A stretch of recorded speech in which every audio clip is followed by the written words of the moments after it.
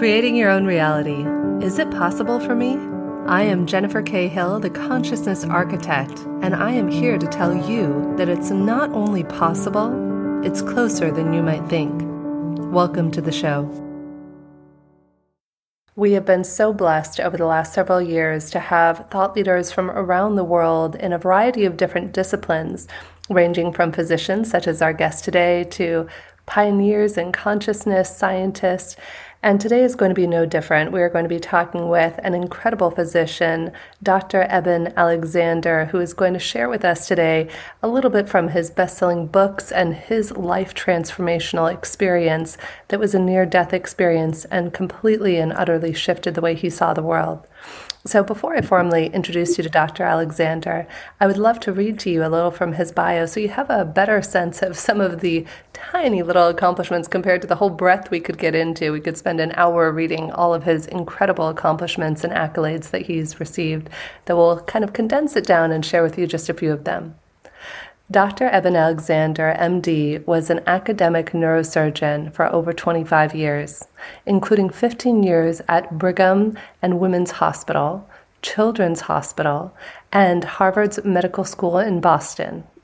He experienced a transcendental near-death experience during a week-long coma from an inexplicable brain infection that completely transformed his worldview. He is a pioneering scientist and modern thought leader in the emerging science that acknowledges the primacy of consciousness in the universe. He is the author of the New York Times #1 bestseller, Proof of Heaven, The Map of Heaven, and Living in a Mindful Universe. Thank you so much, Dr. Alexander, for joining us today. Well, Jennifer, it's my pleasure to be here. Thanks so much for having me on. Yeah, it's such a delight. I love that we were talking beforehand. I always tell everyone we should be recording the show from the minute we hop on, because it turns out we both have a lot of mutual acquaintances and dear friends who are in this field of consciousness. And so I thought today's show might be most applicable if we could start by sharing a little bit about your journey from becoming a physician who was entrenched in the materialistic perspective to the individual and the conscious being, if you will go there, that you are now, and discuss how that evolution occurred. Well, I think it's important to point out kind of my origin story. My father, my adoptive father, was very crucial in my life, and he was a globally renowned neurosurgeon. He had been a combat surgeon in the Second World War in the Pacific Theater. And he came back to this country to head up a neurosurgical training program. So he was always totally into science, neuroscience, every bit of that. But he also had a very strong belief in a loving personal God and the power of prayer. That was important to him in his work as a healer. And for him, there was never any conflict. Now, for me, growing up in the 60s and 70s, like so many of that generation, I always knew that science is the pathway to truth. And I'm more of a scientist now than I've ever been. But I also realized that the materialist science that I worshiped before my coma, and I do not use that term lightly, because reductive materialism is a faith-based religion. When you really look at it strongly in this field of consciousness studies, and so I've really come to realize that science is absolutely a pathway to truth, but that little deterministic Newtonian form of materialist science that I worship before coma is false. And in fact, I would say that materialism in the world of science, through quantum physics, materialism has fallen away as inadequate to describe reality for almost a century now. And unfortunately, many people have not read the memo, but it's absolutely clear from those who study consciousness and realize how important quantum physics is in the whole mind-brain connection and trying to understand how it all works. The more we start to realize that there's a much bigger world out there, and it's one that demands much more than just the physical universe for explanation. And this is actually very comforting, good news to human beings, because that materialist science that I worship before coma would have scoffed at you for any statement that you thought you had free will, because they believe it's all chemical reactions, electron fluxes, and the substance in the brain. They give us an illusion of awareness, illusion of free will, but it's all just following the laws of physics, chemistry, and biology, and leading to a world that simply results from those of, kind of materialist causal principles. And that's where free will really comes to the surface, is in this modern quantum informed view of consciousness. And that's what I came to realize through my journey, because in November 2008, I came down with a severe case of bacterial meningoencephalitis. It was a gram-negative bacteria, the worst kind you can have. All 8 lobes of my brain were affected, and it put me in coma for 7 days. And in fact, there's a medical case report on my medical records that goes well beyond the statements I made in Proof of Heaven, because this was written by 3 doctors who investigated more than 600 pages of my medical records, were astonished by my recovery. That was the piece that got their attention. And anyone who reviews these medical records with medical knowledge will similarly be astonished. It really has no precedent in medical literature, but that's why it's so important as a case study that helps us realize the brain is not the creator of consciousness. It serves as a filter, reducing valve. But what we call consciousness seems to be much more primordial and unified in the universe. And in fact, I would say the universe is self-aware. And this is a property that pre-existed the Big Bang. And sentient beings simply have access to that mental layer of the universe. It's a layer of information, assimilation, and integration. But it's not following the simplistic Newtonian deterministic patterns that materialist science would believe in creating consciousness. And that's where I think my experience, my full recovery, which was also a shock to the doctors who wrote the case report, really add up to something that's much more than I ever would have thought before. And really, it's all about this notion of consciousness as being much more fundamental in the universe. And that was really what my journey was set out to be back in 2008, with this week in coma and then 2 months spent recovering from that.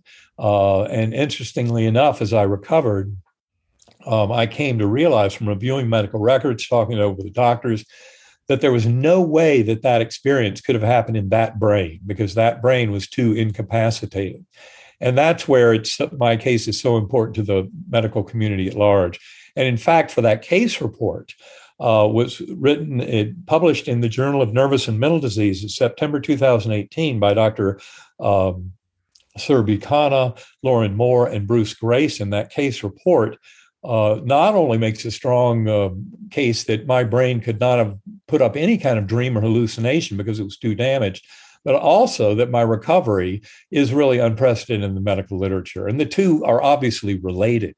And when challenged by the peer reviewers at the Journal of Nervous and Mental Diseases, they said, this case is absurd. We don't know of people this sick with gram-negative bacterial meningoencephalitis that then come back with a full recovery over 2 months, no less. And that's when the physicians who wrote the paper said, well, it's because he had the near-death experience that he was blessed with that recovery. And I think that's the important thing, because then the peer reviewer said, oh, okay, now we see, now we get it. And, all are aware that there are other cases like Anita Morjani's stage 4 lymphoma that disappeared after her NDE, or Dr. Mary C. Neal, who had a profound near-death experience after or during over 30-minute warm water drowning back in the late 1990s while kayaking in Chile. And she had a full recovery. And these 3 cases, mine and those 2, like others in the NDE literature, are really inexplicable from a modern Western medical standpoint and demand deeper explanation. And that's exactly what I've spent the 14 years since my coma trying to do, is explain how this is all possible. And it's all really good news, because it brings to light the true free will of our higher soul and our ability to basically manifest the world of our dreams in living these lives. Eben, it's so powerful to discuss this, especially in these times with, war and fear and death at all-time highs around the world for a myriad of reasons. Anything you can imagine, people are dying from every day. And just the other day, I had a few friends over for lunch, and the whole conversation really focused around death and dying. So I'm going to put myself in the mind of the people who are watching right now and ask you, why? Why some people and not others? Why you? Why Anita? Why this other woman? Why is it that some people can almost be on the brink of death and die, and yet some people who are heartbroken and crushed, they have young children or loved ones or things that we can't even wrap our heads around if we are all consciousness? Why? Well, that's a beautiful question, and it really gets down to the whole purpose for existence here on Earth. And what I would say is the bigger lesson that comes from all this is really one that's very comforting and reassuring, especially in the setting that you're discussing. A setting where we have a tremendous amount of death. I mean, look at COVID. We're approaching 1 million deaths in the U.S. from COVID over, just over 2 years or so. And then, of course, the economic collapse, the parallel kind of explosion of the opioid crisis, with more than 100,000 Americans dead of drug overdoses in the 12 months leading up to May of 2021. All these things are very challenging to us. I think it's something like 260,000 children who have lost a parent or a caregiver in the United States due to COVID. I mean, these are frightening numbers, and they have to do with addressing, the nature of death, the nature of a biological body coming to an end. And that's where I think the lessons coming from this, and these are lessons that are being assimilated and kind of understood by scientists who study consciousness around the world, really suggest very strongly that these afterlife experiences that people report in NDEs, which are identical to the kind of experiences you have in the hospice literature, that is, people that go on to die, not just have near death, but to go on and die, but their initial stages of entering that in hospice are identical to what NDEers report, encountering the souls of departed loved ones who were there in a very real form to escort us over. And the reason they seem so real is because they're really still present. And this is really where it starts to get interesting. And when you broaden our investigation of human experience beyond just near-death experiences to things like shared death experiences, which are identical in quality to near death, but they usually happen in people who are physiologically normal and healthy. And near-death experiences, a loved one can be 1,000 miles away. Their soul gets whisked along on this journey and then comes back as a bystander soul, having witnessed a full-blown life review of the one who's leaving the world. And so these big kind of spiritual journeys, the more we investigate them scientifically, the more we find they have a basis in fact. And they strongly support the reality of afterlife experiences as demonstrating that the conscious awareness does not end with the death of a physical body. And this is absolutely essential to kind of getting the bigger picture. And then when you study hundreds and thousands of these NDEs and shared death experiences, and then after-death communications, deathbed visions, et cetera, you start to realize that they are telling us something very reassuring and affirming about our relationships with others, that those relationships are the most important things kind of garnering our soul journey in this world. And this is where I think especially I would like to mention the evidence for all of this to be true, which came out last year in a contest. It was run by Robert Bigelow, who's the head of Bigelow Aerospace. And as part of Bigelow Institute of Consciousness Studies, he ran a contest.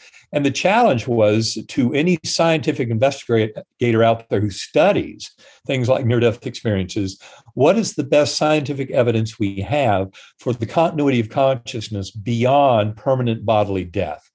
And they received more than 1,000 entrants who wanted to get into this contest, but they demanded that the entrants had to demonstrate at least 5 years of rigorous research interest in the question of the afterlife and of reincarnation, things like that. And then given those stipulations, they had 204, I believe it was, essays that satisfied all their criteria. And of those, they chose 29 winners. The winning essays are available at bigelowinstitute.org. They're there for free. All the reading public with an interest in this question should go start reading those essays. The First Place essay by Jeffrey Mishlove is actually beautifully written and a masterpiece that really will take anyone from ignorance to an understanding of how the afterlife and reincarnation can be very real aspects of human existence based on scientific investigation. And then there are 28 more essays in that collection. They all come from different directions, very powerful. But given this body of essays, no one should ever again wonder if there's a reality to this concept of the afterlife and of reincarnation, because it's been settled beyond any reasonable doubt. And you can read the essays that prove that at bigelowinstitute.org. I love that. And if anybody wants a light read, I know, of course, your book, Proof of Heaven, and the book for me that allowed me to open my consciousness up to the possibility that something like this even existed. It must have been about 10 years or so ago. Someone recommended to me Brian Weiss's book, Many Lives, Many Masters. And I remember exactly where I was. Even I was literally there. And I was reading the book. My sister and nephew were in the other room, and I read the book cover to cover, and I laughed, I cried, and then I was never afraid of death after that. I was like, oh, we're all just unlimited consciousness, that we're just in different forms. And I love Bruce Lipton, who I've had the pleasure of interviewing, and he shared an interview I once heard about how it's like a television set. You know, imagine your favorite show on Netflix. Forgive me, I don't watch much TV, but Game of Thrones or whatever it might be. It's like, okay, let's say your television breaks. Can you still watch Game of Thrones? Well, yeah, you could watch it on your computer, on your smartphone. You could go get a new TV. And that's like all of our physical forms, that we just need to be able to receive whatever that message is, right? Which is right. Well, that's a beautiful way of putting it. And I think the important thing to stress here is that the more we get into the science of this, the more of consciousness, I would say, and realize there's this consilience of information coming from different directions. For example, the hard problem of consciousness in neuroscience. It was defined by David Chalmers, an Australian philosopher in the mid-1990s. And in many ways, it's an impossible problem for materialist science, because it lays out some properties of consciousness that you really just cannot explain from the simplistic materialist position. Then you've got something like the binding problem in the philosophy of mind. That's this apparent unity of consciousness within an individual.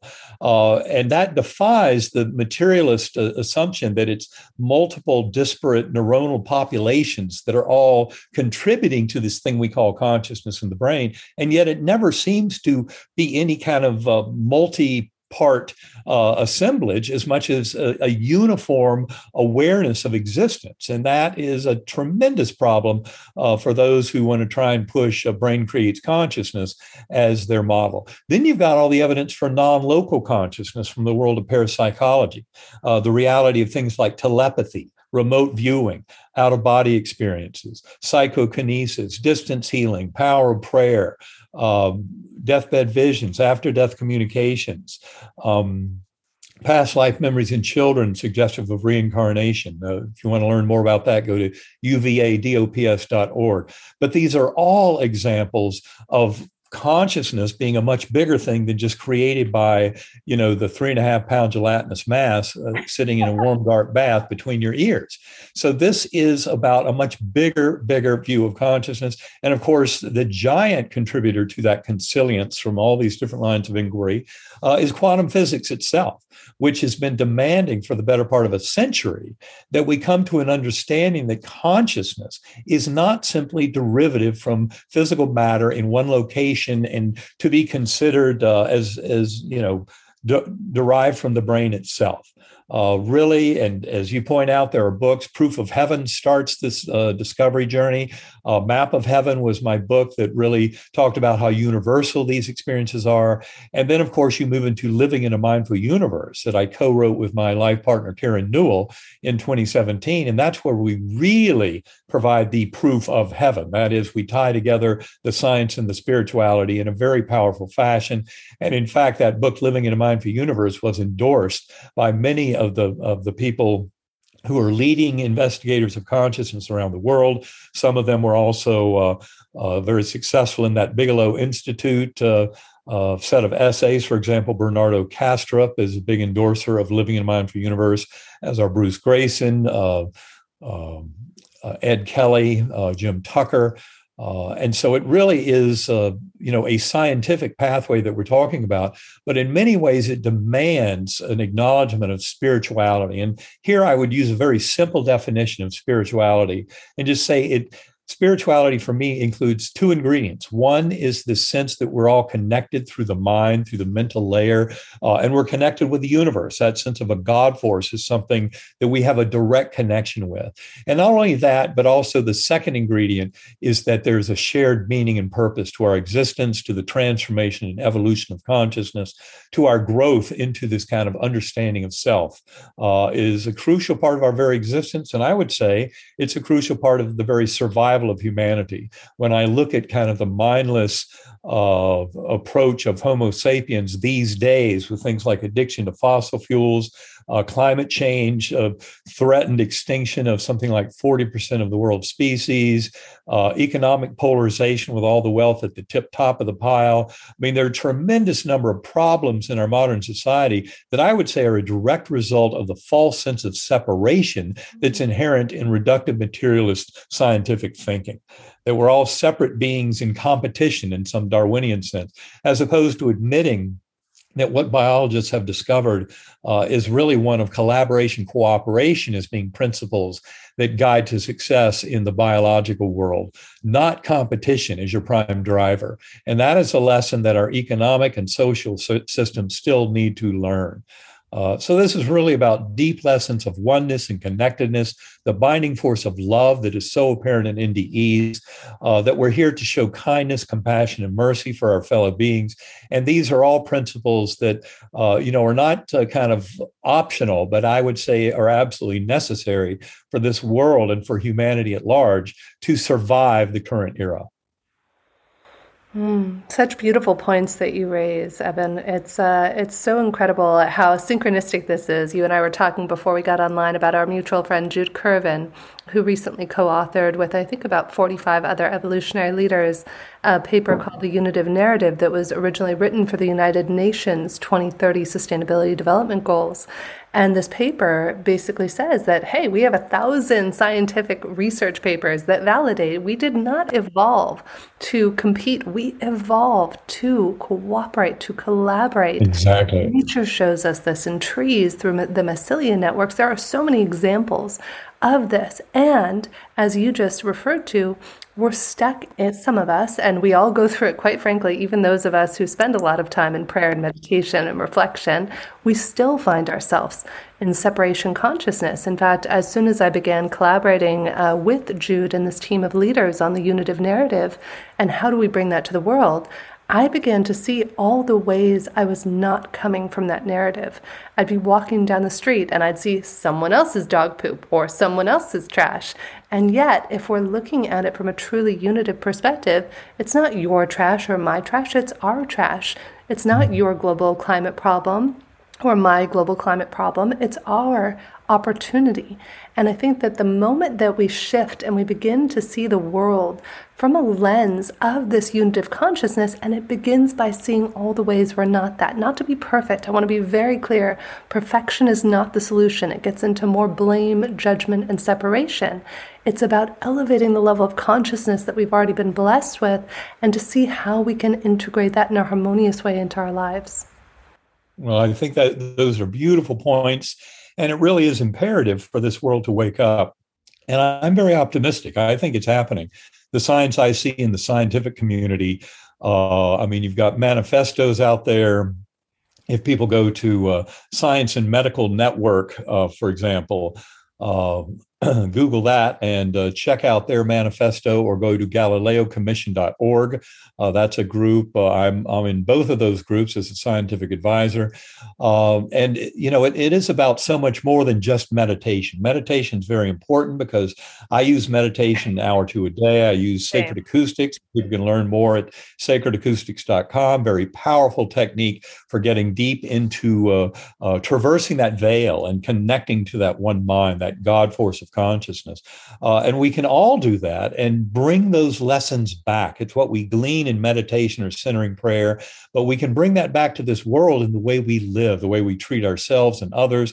The choices, the decisions we make in living these lives are very important. And the more we have a conscious, mindful approach to wanting to help others and help this world become a better place for all so that future generations can enjoy peace and harmony, then it is inherent that we take up that mantle of responsibility from what we can see deep in meditation about the oneness that binds us all, the connecting powers, the utility of practical value of kindness, compassion, mercy, acceptance, forgiveness. These are all qualities that can help us live much more harmoniously. And that's where I believe this world can kind of upshift in its performance, and especially all the challenges that you mentioned early in our conversation, the COVID pandemic, warfare, violence, conflict. I mean, these are all issues that can be solved through a much more mindful and kind of heartfelt dealing with our lives on a day-to-day basis. And that certainly involves seeing all souls as the beautiful and divine creatures that they are.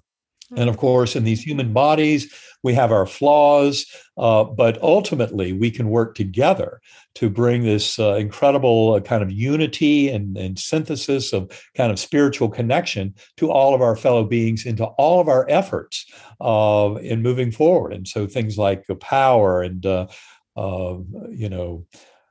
electricity, our energy needs, communications, transportation, all these things have solutions if we're willing to look that are sustainable and they do not lead to extinction of species that have taken literally hundreds of millions of years to evolve together on planet Earth. It's a beautiful living system that we've been gifted.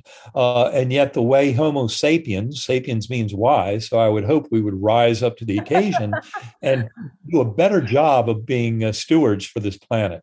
But I believe we can do it. And I believe that what I see in the scientific community over the last decade is a very strong revolution towards this understanding of primacy of consciousness, oneness of mind, and how we're all truly bound together through the force of love. And the more we can admit to that and bring that into our daily living and all of our choices in life, the better this world will be.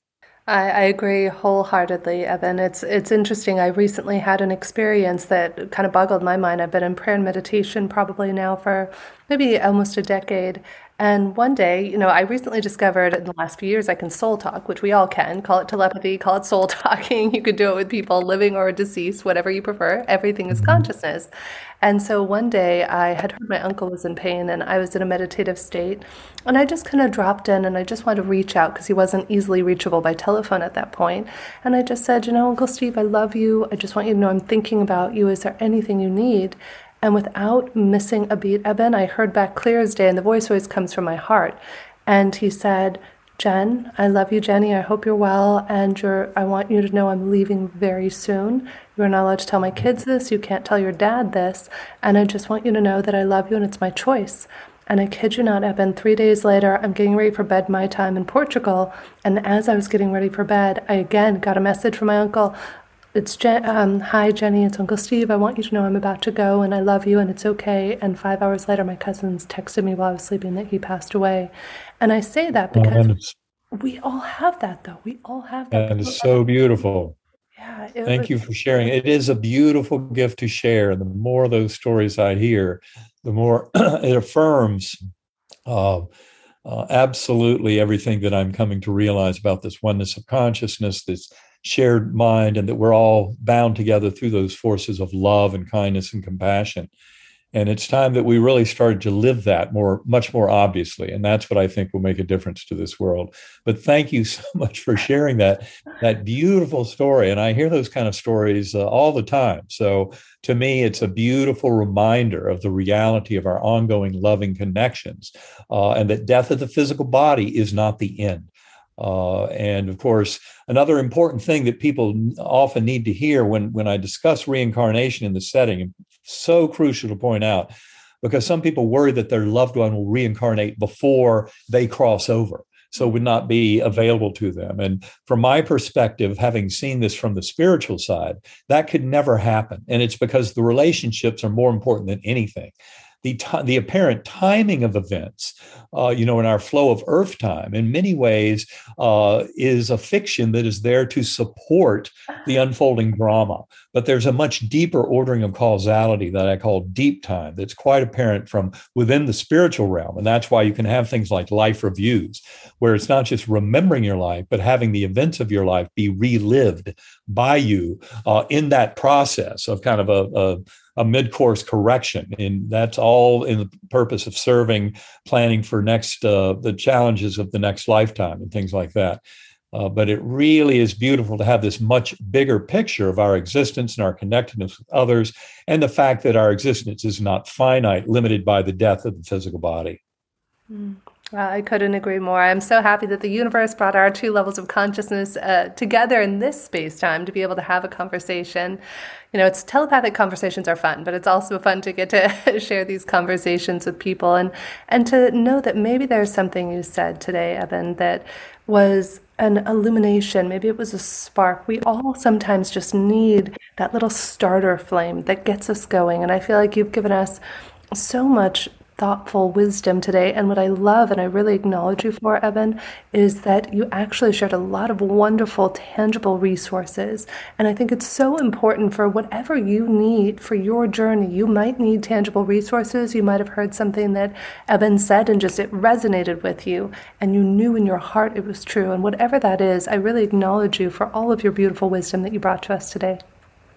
Well, thank you so much, Jennifer. And people can certainly learn more about me and my work at ebenalexander.com, about the meditation at sacredacoustics.com. And also, I'd like to just share with your audience, during the pandemic, Karen, my partner, had this beautiful idea, since all of our jobs were canceled, just to interview the various thought leaders, in consciousness, and other experiencers that we would have been seeing at these meetings. And so we interviewed them every 2 weeks during most of the pandemic. And those interviews are available for free at unitedinhopeandhealing.com. So I invite people to visit us at unitedinhopeandhealing.com. And you'll find there's several avenues there of engagement, but that includes that whole set of interviews available for free. And many of those people are thought leaders in the modern science of consciousness movement. And I also wanted to point out as well, Eben, I believe your publicist had sent me another special gift that we can put in the show notes of a 33-day program. Does that sound right? Absolutely. Yes. I love that. It's something, it's actually a companion workbook to Living in a Mindful Universe that came out in 2017. But with that, we started this global community, and that's, as you point out, at ebenalexander.com. There's a little banner, 33-day journey into the heart of consciousness. Click on that, put in your first name, email address, and you're off and running. And for 33 days, you'll receive an email each day, each one containing one kind of nugget or topic from that book, Living in a Mindful Universe.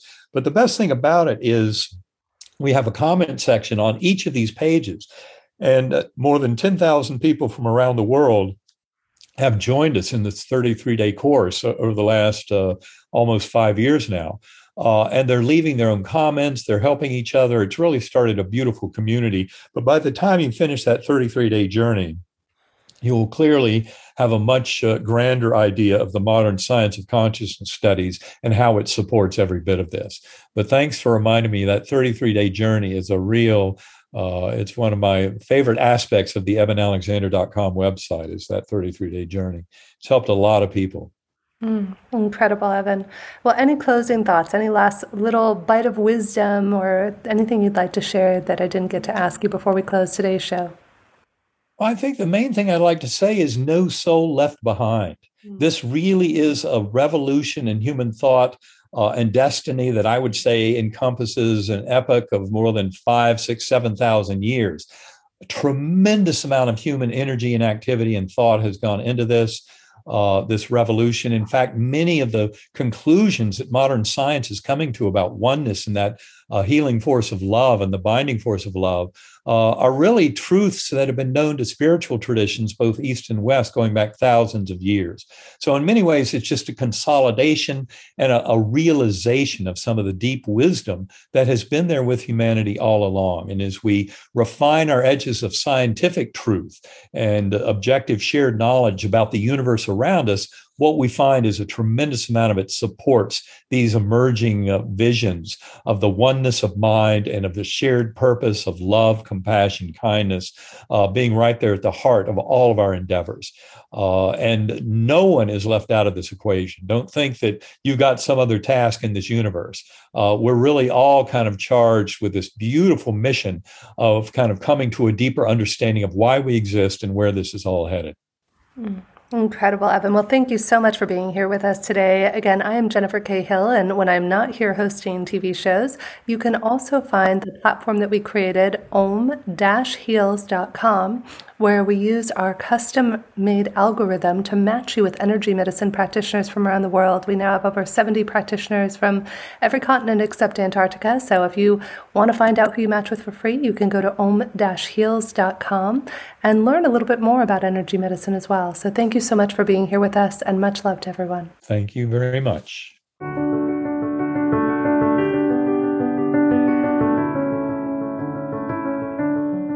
Thank you so much for joining us today for another episode of Regarding Consciousness with Jennifer K. Hill. We would love it if you would take a moment and write a review for us or rate us on Apple Music, Spotify, Amazon, or whatever your favorite podcast platform is. And if you'd like to stay in touch and find out about upcoming events with some of the amazing guests we've had on the show, like Deepak Chopra and other world thought leaders, feel free to join my email list at metabizics, metabizics.com. Again, that's metabizics.com. And you can go ahead and join our email list there. Thanks so much, and we look forward to having you join us next week.